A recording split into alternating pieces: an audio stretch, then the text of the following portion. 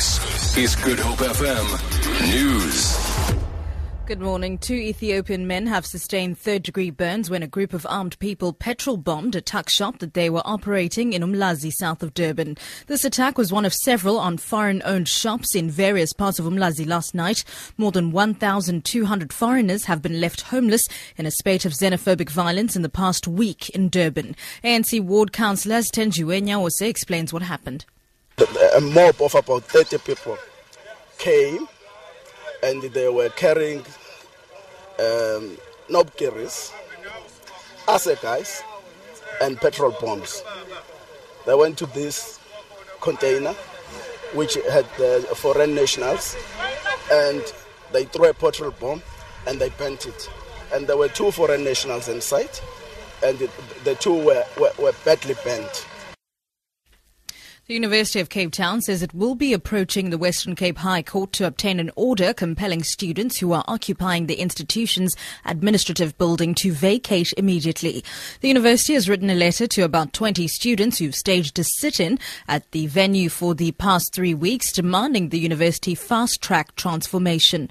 The group, known as the Rhodes Must Fall campaign, was expected to vacate once its demand for the removal of the statue of Cecil John Rhodes was heeded yesterday. One of the campaigners, Fezeka Meslomakulu, says there's still a number of other outstanding issues that the university has not addressed. It is clear that the only way to enact positive, measurable and tangible results is continued exertion of pressure through our peaceful occupation.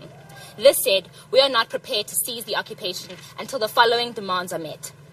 First, the university must not instigate any internal or external disciplinary measures against any participants in our struggle for decolonization, and as such, a commitment must be made in writing. An award-winning play tackling topical issues of colonialism and heritage named is being showcased at the Klein Karoo National Arts Festival in Oudtshoorn. The play revolves around a young black Xhosa student, Toxeka, who's attempting to write her thesis. In her conflict with these issues, she battles the ghosts of Cecil John Rhodes, Sol Plaatje and Queen Victoria. Actor Sive Kubangla says the play struck a chord with current events unfolding in South Africa, mainly the issue of colonial-era statues. It's more relevant today because of also Rhodes falling and how people are trying to, in the same way people are trying to reclaim their identity in that sense and what it means for them for colonial power. And I think that's exactly what speaks to. It speaks to about how we are trying to reclaim identity, trying to find ourselves within this new stream of life. And finally, the US and Cuban presidents have shaken hands and chatted cordially at the start of the Summit of the Americas.